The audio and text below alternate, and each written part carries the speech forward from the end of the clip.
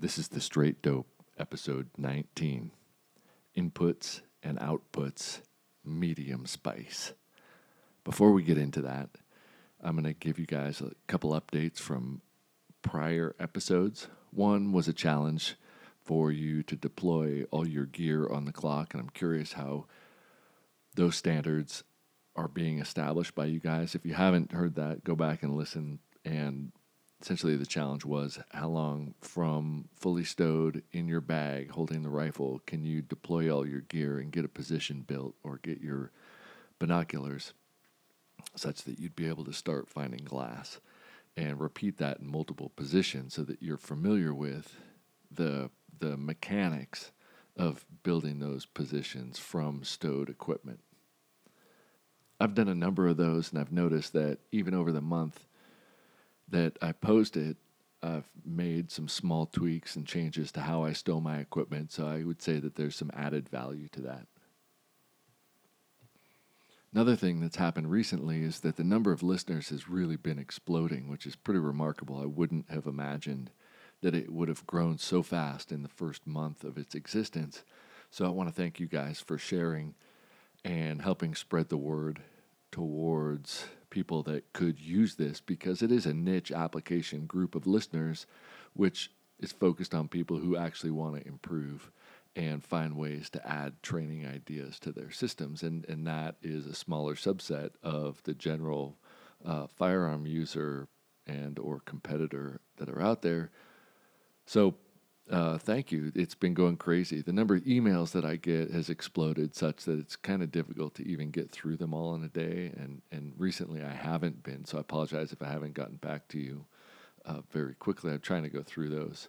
And some of the ideas that I get, I'm trying to find ways to talk about. So just got to put them on the back burner for a little bit while I get through that list. One of the people that reached out, which is kind of cool, is Ryan Kleckner. I'm going to be on his Going Ballistic podcast next week and talk to him about this project and the Riflecraft project. So if you're a fan of his, you might see me there pretty soon.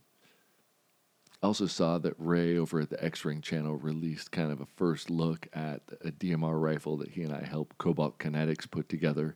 And now that that's on the market, you're going to start hearing and seeing more about that project. It's not really podcast material since you have to see it, but if you go over to his the X-Ring channel on YouTube, you could start to see some of the things that have been coming out of that.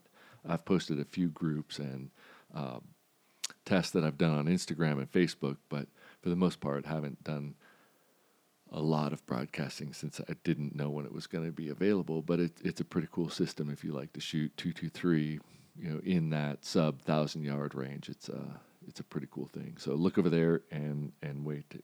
He and I might get together and talk about that pretty soon on his channel.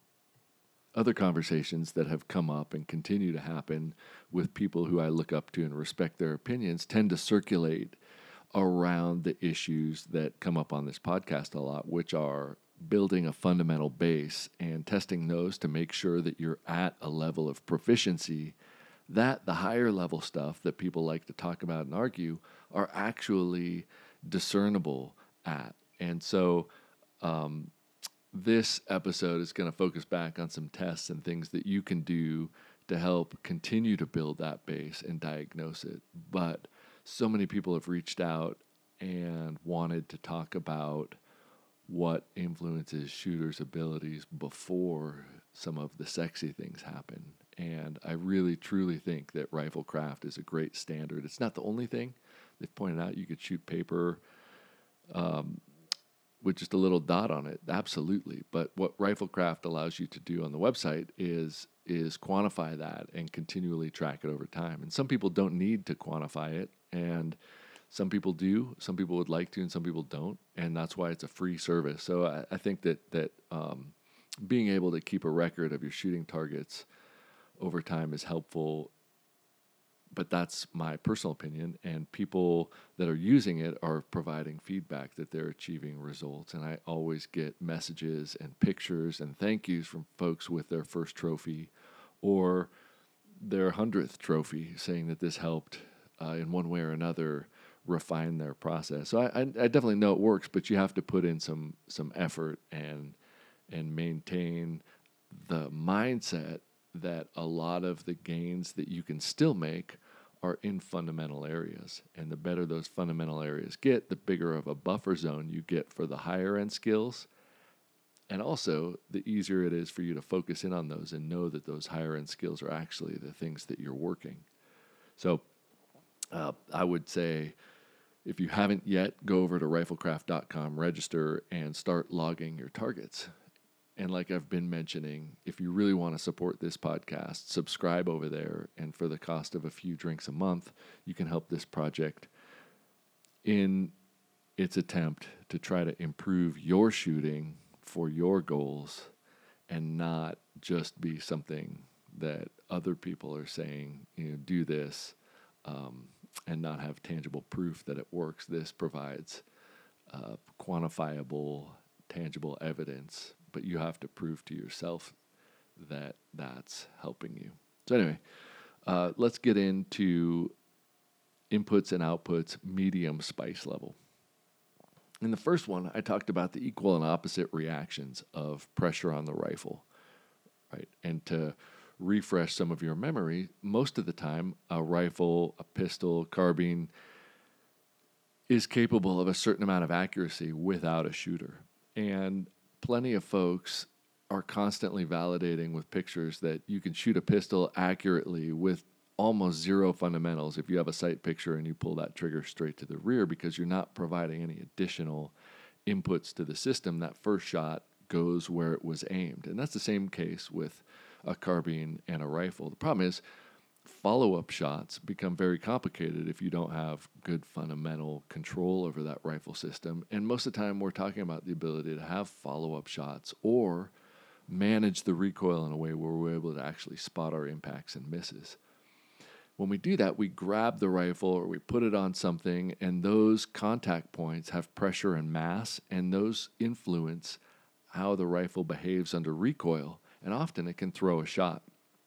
And a lot of users at the beginner level of the craft system have numbers that are, what I would call bigger than 4.5 to 5.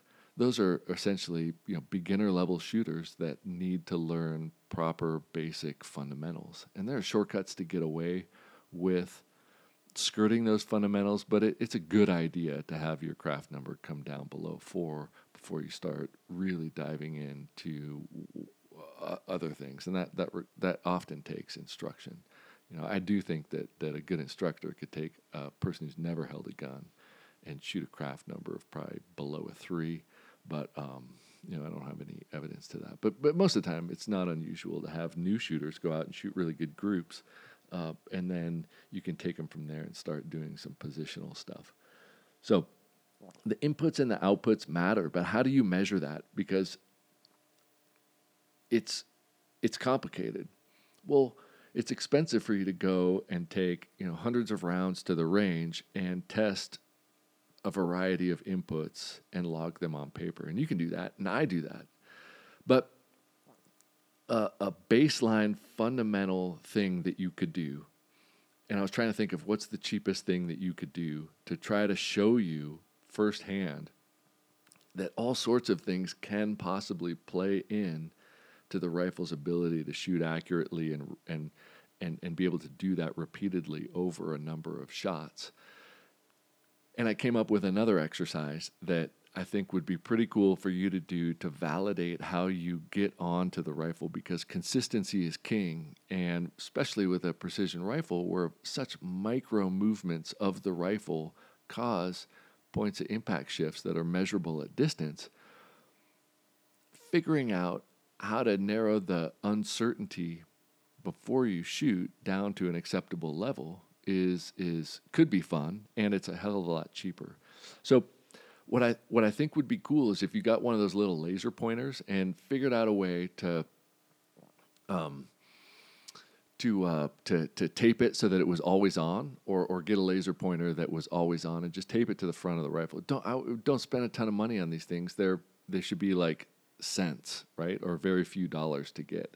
And it doesn't have to be exactly aimed where your rifle is because you're not shooting. This is going to be done dry fire. If you're aimed perfectly straight and the laser is off from that, it doesn't matter. You're going to be marking the deviation of that laser point on a piece of paper.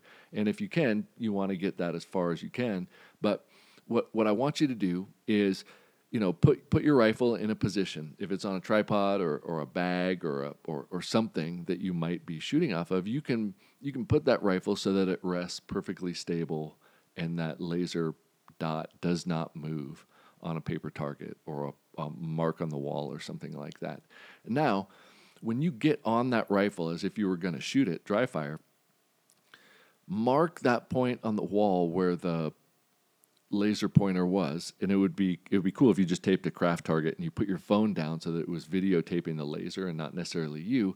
And now, without moving the rifle, get on it and dry fire. And my guess is when you mount that rifle, the laser is going to shift off of that point of aim.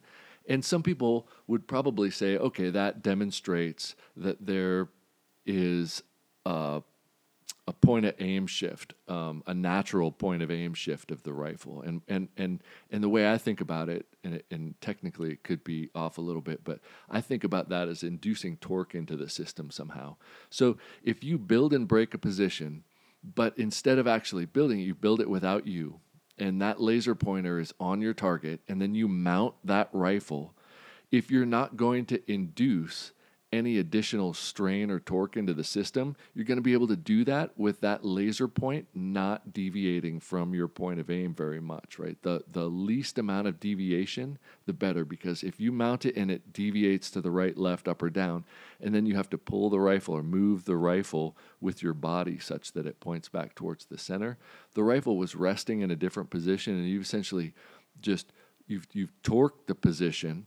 And that torque induces stresses that under recoil is going to cause the bag to settle and the forces that are acting on the rifle to be different than it would have with the rifle pointed center. So my argument would be that a really good shooter can put their rifle in a position on a bag, and they can get behind it and connect to it such that there is a minimal amount of disturbance to that reticle once they're connected to it so that they don't have to pull it back towards center. Of course, it's going to move around when you're getting on it because you're going to touch it a little bit. But when you get on it, you're not going to have to pull that laser back towards center. So I would challenge for those of you that are able to do that, put the rifle on something and get on it and note the end point of the laser and how much you had to pull it back to center. And if you did have to pull it back to center, what would you have to do to disconnect and reconnect to that system such that those torques weren't there anymore?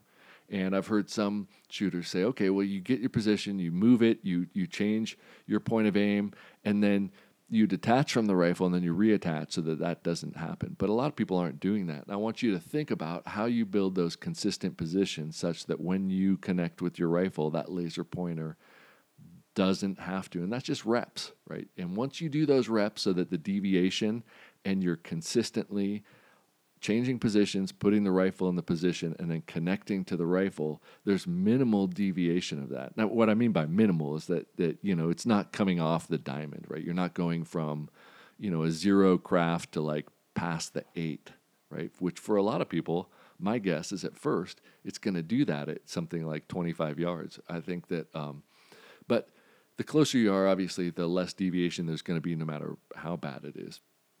But try to project that out to distance. You want to have minimal deviation from your point of aim. And at first, for free, you could practice those repetitions of consistently mounting the rifle in a way such that you don't disturb that natural point of aim.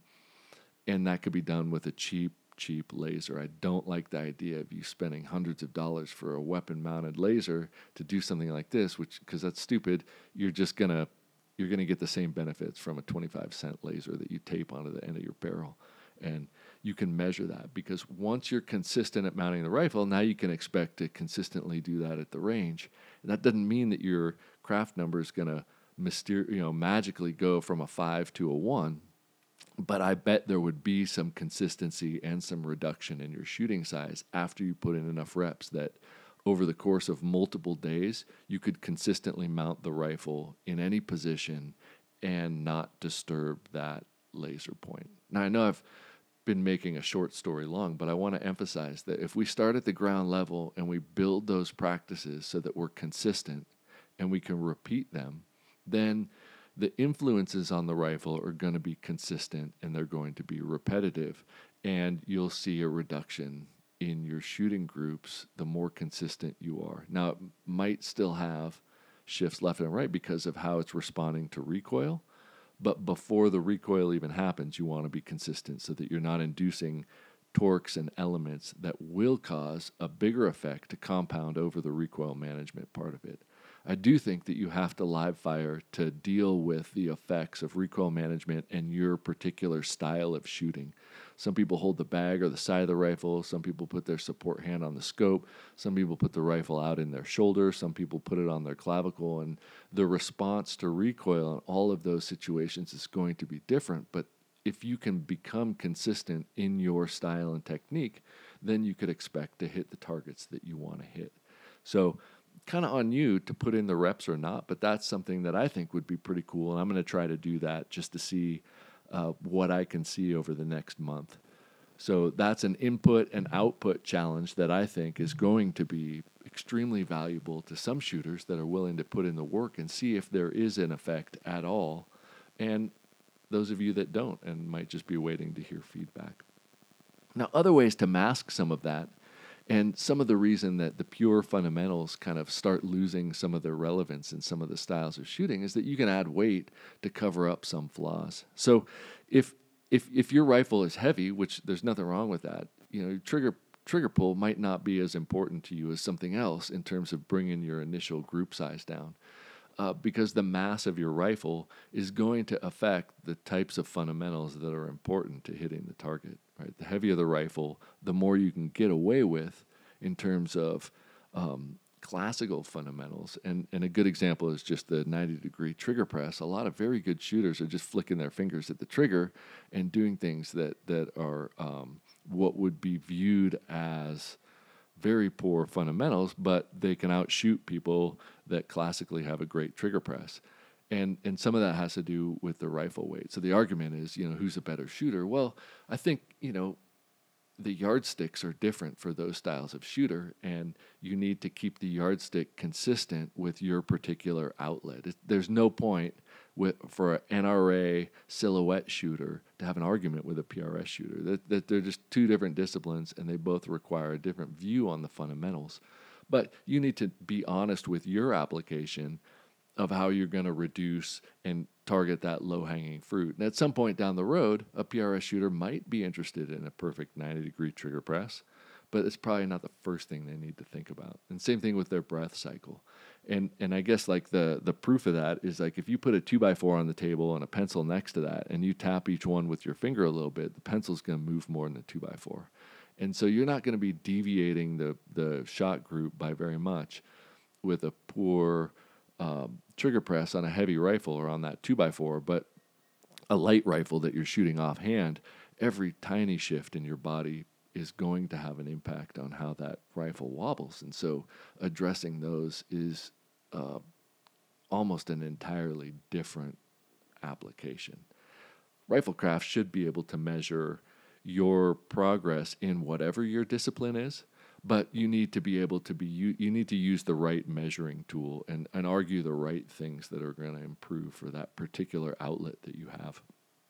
A very light rifle is just as accurate as a heavy rifle, but the forces that act on it are going to have different influences on it. So if you're only looking to take one shot at an animal, you want to make sure that that first round build and break is going to be very, very good. Now, you can build and break a very good first round with a heavy rifle on all sorts of bags, but I think that the influence of that system after recoil on the settling of the material of the bags makes the likelihood of a follow-up shot being as precise as the first lower. So if you are experimenting with bags or rifle weight and building and breaking positions, it's not only the first shot, but it's the second shot that you want to compare between, because if you have a great first shot build and break, you're doing it under a different set of conditions than after a rifle has settled the position and dealt with some of the easier to move aspects of your body in the bag and the position itself, and there might be a point of aim difference. Some shooters, their first round is out of a group, and then and then they shoot like a string of shots after that, and they're all very tight. And I think one of the explanations for that is that when they built that position, the bag wasn't settled, the rifle wasn't settled, but after that first shot, everything settled, and they were able to print a really nice group. But that first round was out of that really nice group, and really, in most elements of shooting, it's that first round that gets scored or is valued or prized more than the follow-up shot groups. And so practicing that and trying to diagnose the elements that play into that, a heavier rifle on all sorts of different fill bags is probably worth experimenting with two-shot point of impact drills to see how far apart they are and try to diagnose what's causing those two shots to deviate from one another, and then also try to figure out which one of those is closer to your intended point of aim, and then reverse engineer how to replicate that over time. So the inputs and outputs are things that are quantifiable. They are measurable. You have a profound influence on them, but you need to be asking yourself, what's your intended outcome at your intended style of shooting? And then start to find ways to measure it dry fire, to build a consistent pattern, and then work towards live fire to the two-shot drills, or even a three-shot drill, I think, that I'm going to advocate for with some carbine and pistol challenges that'll be coming to the site relatively soon. There's a difference in how we diagnose first, second, and third shot based on the position and the style of shooting that I think are really important. And so go out and log those laser deviations as build and breaks. Think about how you're building your positions to optimize and make them more efficient. And think about the inputs and the outputs that you need to optimize the results that you're looking for. Until next time, keep sharing, liking, subscribing, and trying to grow the community of listeners. Everyone has done a great job, but I think we could double it next month, which would be even cooler. And I want to hit the 20,000 mark rather than the 10,000 mark, and that's going to take everybody who's listening's participation in trying to share this to people who would actually benefit from it, right? Because we're not putting pictures of tattoos and beards. We're trying to develop skill. So, till then, get out there, practice, and log some cards.